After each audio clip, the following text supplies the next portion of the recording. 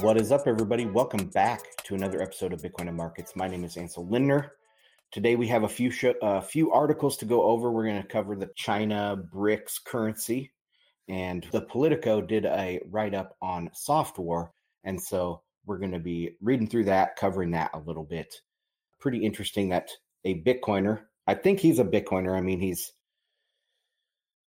everybody can have a different opinion on exactly the motivations of Jason Lowry, but I think that he has good intentions. So we'll see how that turns out over the next couple years. But this is a pretty pivotal piece. In that political article, they do say that it was number one in technology. His book was number one in technology, still number 3 in technology on Amazon. So that's a very big deal, very successful book launch. And it's telling governments to buy Bitcoin and to mine Bitcoin. So that is, I think, a pretty good influence on the space. Okay, let's share the screen and get into this.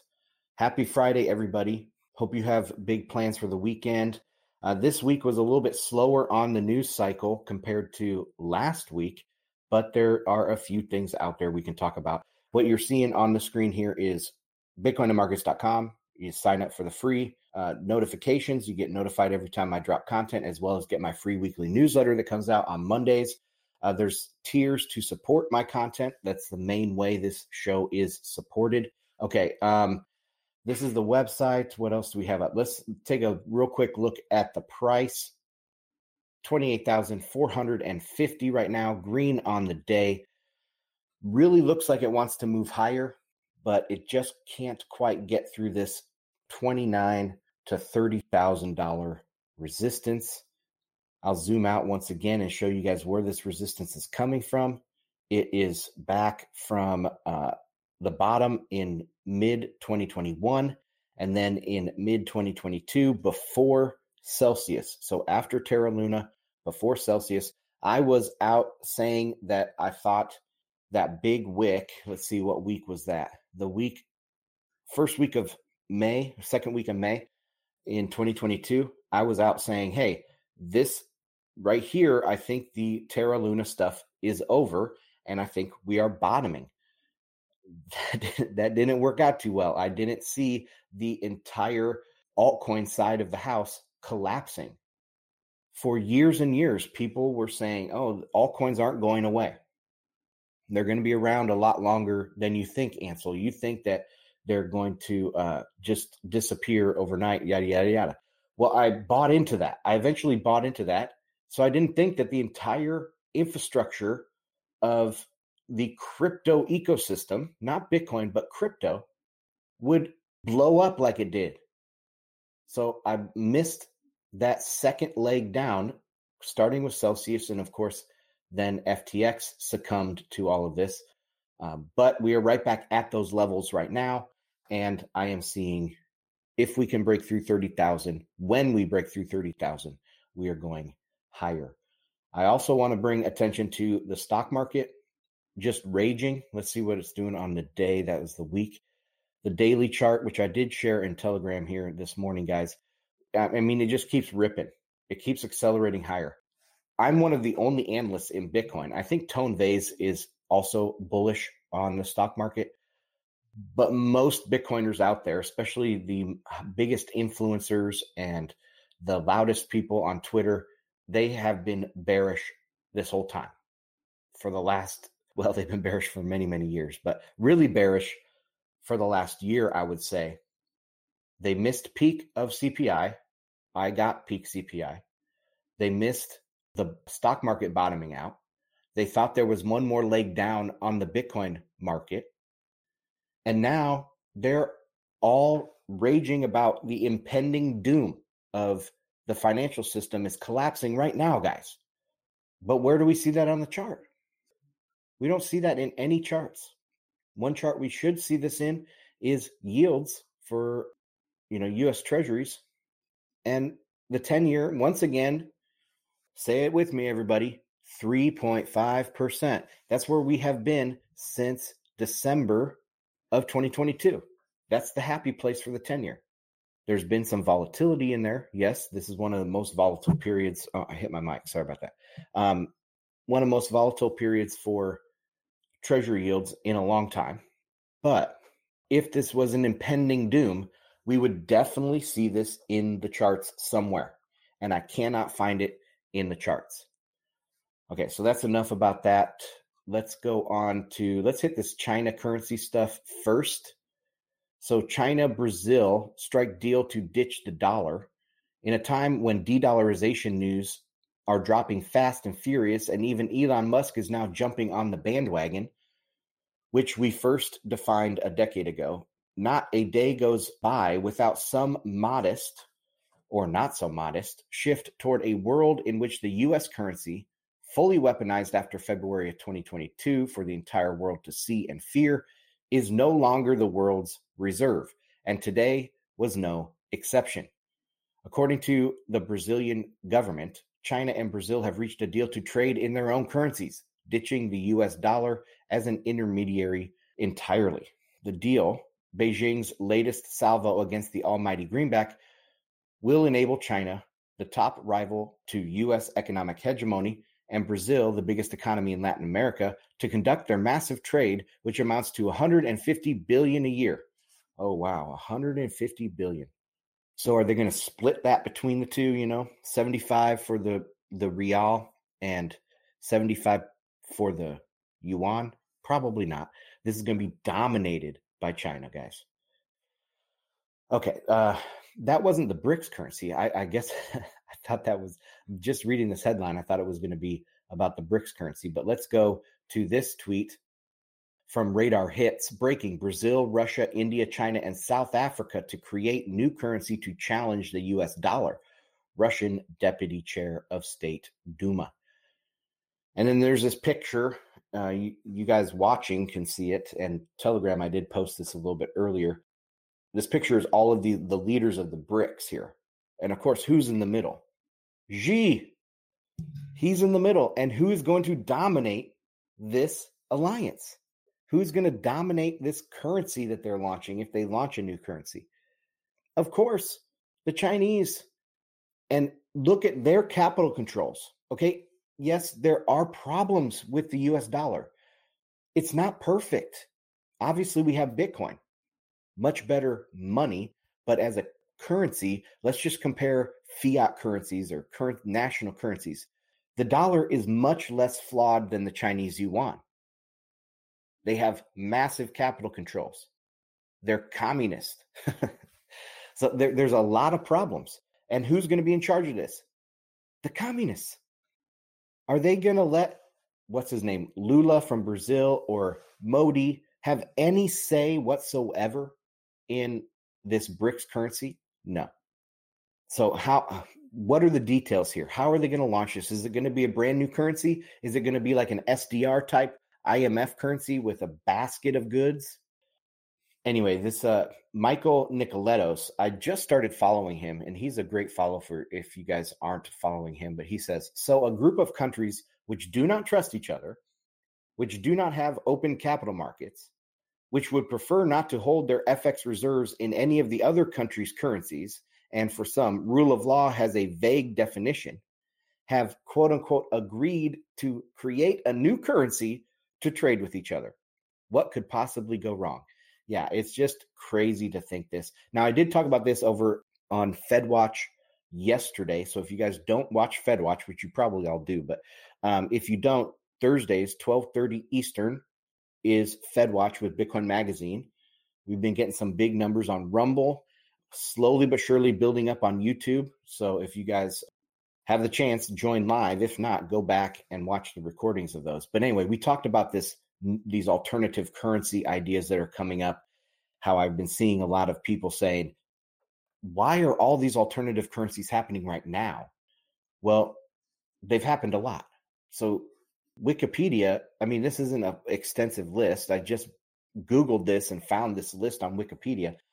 But you can see that all of these are currencies that have been proposed just in the last couple decades. I mean, in the 2000s, we have the Amero. Do you remember that? That was going to be Mexico, US, and Canada. CARICOM, that's a Caribbean state currency that was proposed. You have a Gulf Cooperation Council currency.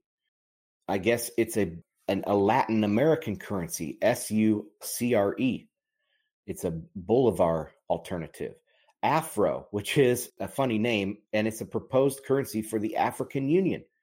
The Asian currency unit, it was proposed for the ASEAN +3 or the East Asia community.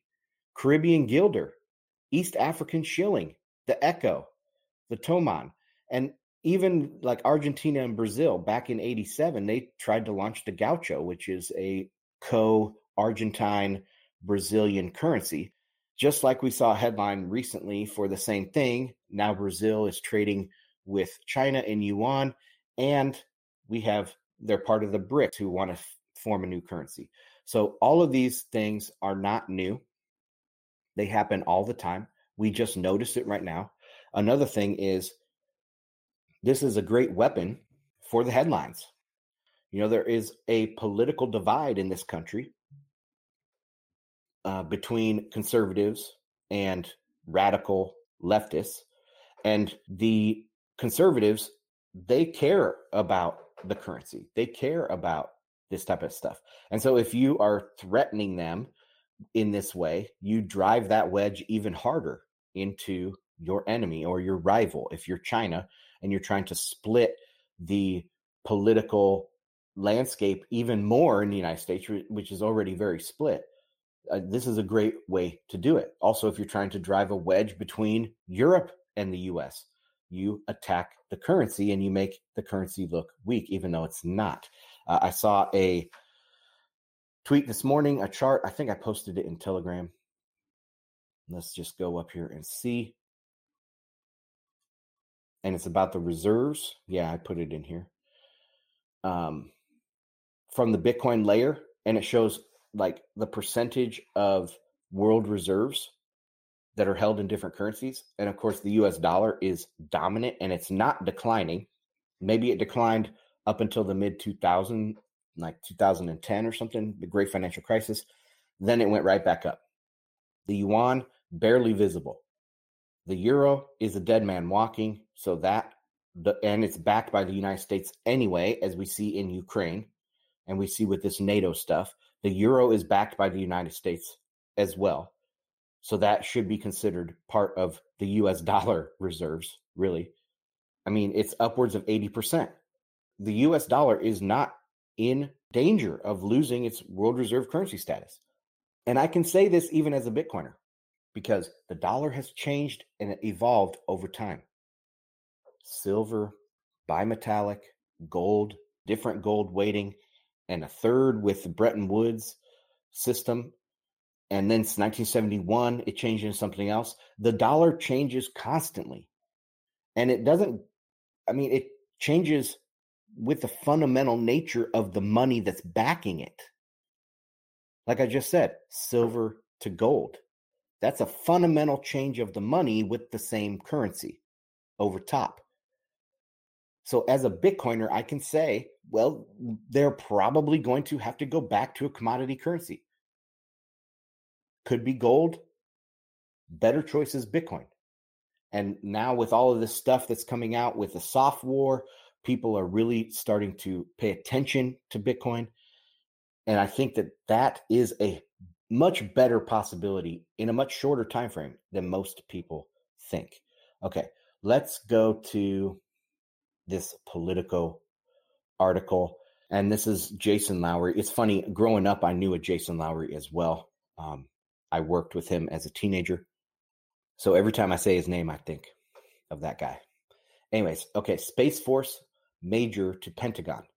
Mine Bitcoin. Maybe Bitcoin isn't really internet money. Maybe it's a weapon for waging a new form of 21st century cyber warfare. That's what one major in the Space Force is arguing in a new MIT master's degree thesis that is causing a minor stir online in the wake of its publication last month. The 400-page tome snagged the top spot on Amazon's listing of best-selling technology books earlier this month and currently sits at number 3. There's no sign the Pentagon is acting on the idea, but the thesis offers the latest hint that as a new generation enters important American institutions, its members see the Bitcoin network as useful tools instead of gimmicks. Let me share this tab. Sorry, guys. This is the Politico article, and I'm down here on the third paragraph. And if Jason Lowery's software is any indication, their thinking is getting more creative. The last time DFD brought you a Bitcoin proposal from Cambridge, Massachusetts, was in November when a PhD student in Harvard Economics Department published a paper recommending that central banks stock up on the digital asset. While you might call that proposal avant-garde, it at least fits established ways of thinking about Bitcoin. By comparison, Lowery's thesis is positively galaxy-brained. Okay. Software argues that the proof-of-work guessing game that underpins Bitcoin offers a less messy avenue for future power competition than nuclear war or swarms of killer robots. The metaphor Lowery employs and uses on the cover image is that of antlers. They may look silly, but they allow two stags to fight each other over territory without inflicting fatal damage. In the case of proof of work, cyber antlers, the victor in each round wins some network tokens and the right to publish the next block of transactions. Because proof of work depends on the ability to harness energy to generate computer guesses, power in the network would be widely distributed throughout physical space to disparate energy sources that are difficult to centrally control. In some ways, the role Lowery envisions for proof of work contests is similar to the one played by chess matches and the Olympics during the Cold War, a form of competition that falls short of a shooting war. Instead of gaining national prestige, the winner of proof of work competitions gains power within a distributed computer network that is being used to assign abstract property rights. The stakes of this contest would be higher if countries followed a related proposal from the thesis to use Bitcoin as a cybersecurity tool. That idea harkens back to the pre-Bitcoin development of proof of work, when a 1997 computer scientist Adam Back proposed Hashcash. The idea was to thwart spammers by requiring email senders to solve a guessing problem that required a moderate amount of computer power, like an easier form of Bitcoin mining, to make it prohibitively costly to blast thousands of people with junk mail. Following Back, Lowery suggests that software systems can thwart certain kinds of attacks, like denial of service attacks, which overwhelm servers by flooding them with incoming requests with Bitcoin. The idea is to design programs that only respond to external signals that are accompanied by sufficiently large transactions recorded on the Bitcoin network. If the network doubled as a cybersecurity system, that would be all the more reason to compete for a share of control and to prevent adversaries from gaining special influence over it. Lowery, who does not lack for imaginative metaphors, also suggests that the Bitcoin network amounts to a cyber equivalent of maritime trade routes. In other words, as a vector for economic exchange, and that there is a military imperative to protect freedom of navigation on the network. All right, now I haven't read this software yet. Of course, I've listened to Lowery speak quite a few times, so I know the basic ideas. This is an interesting analogy to maritime trade routes.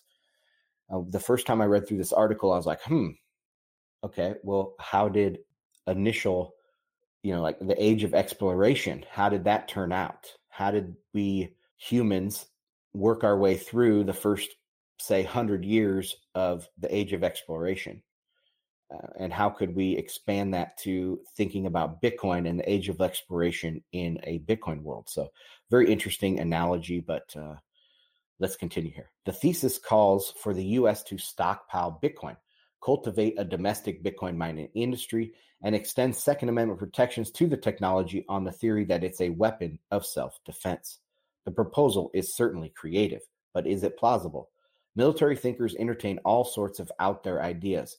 Some like splitting the nucleus of an atom, others don't.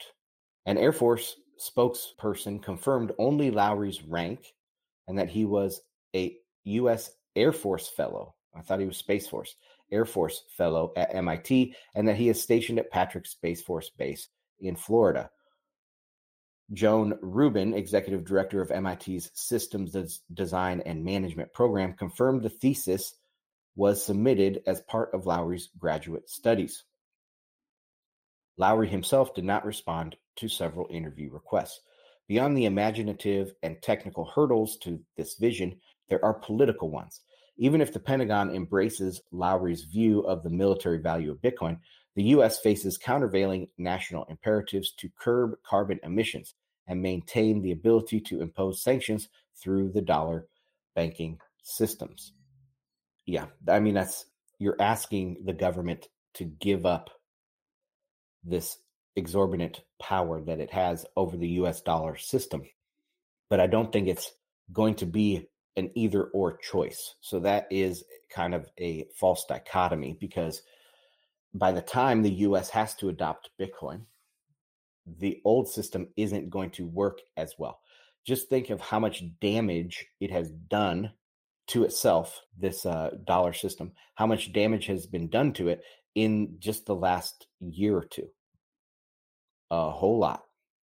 Now go 5 years more in the future. How much more damage will the powers that be that are using the dollar system as a weapon, how much damage they will do even more to it? Very simple. In the future, that's a false dichotomy. They're not going to give up the extra power because that power will be gone. The choice will be collapse or Bitcoin. All right, let's continue. On Twitter, Lowry has been outspoken but vague about impending government threats to Bitcoin. And I thought this was cool. I didn't even see this, obviously, but listen to this. Soon, powerful people within the U.S. government will try to assert that supporting Bitcoin is a threat to national security, he said in one recent tweet that appears to have been deleted. Quote, "I don't know how else I can be more explicitly clear with the public without getting in trouble," end quote. Pretty crazy. So it seems that anyone who wants the U.S. government to grow a pair of cyber antlers will first need to master other forms of non-lethal resource competition, argumentation, and bureaucratic jockeying. Okay, so very, very cool. Whether you like it or hate it, this is a positive piece in Politico, of all places, for Bitcoin. I mean, it's talking about the government stockpiling Bitcoin, the government protecting and implementing a Bitcoin mining strategy to promote Bitcoin mining. I mean, this is a very, very positive piece. So thank you for sharing this with me, Reed. You did that this morning on Telegram. That's where I'm going to leave it for today, guys. Thanks for joining me, Ansel Lindner, bitcoinandmarkets.com. And I'll check you on the next one. Bye.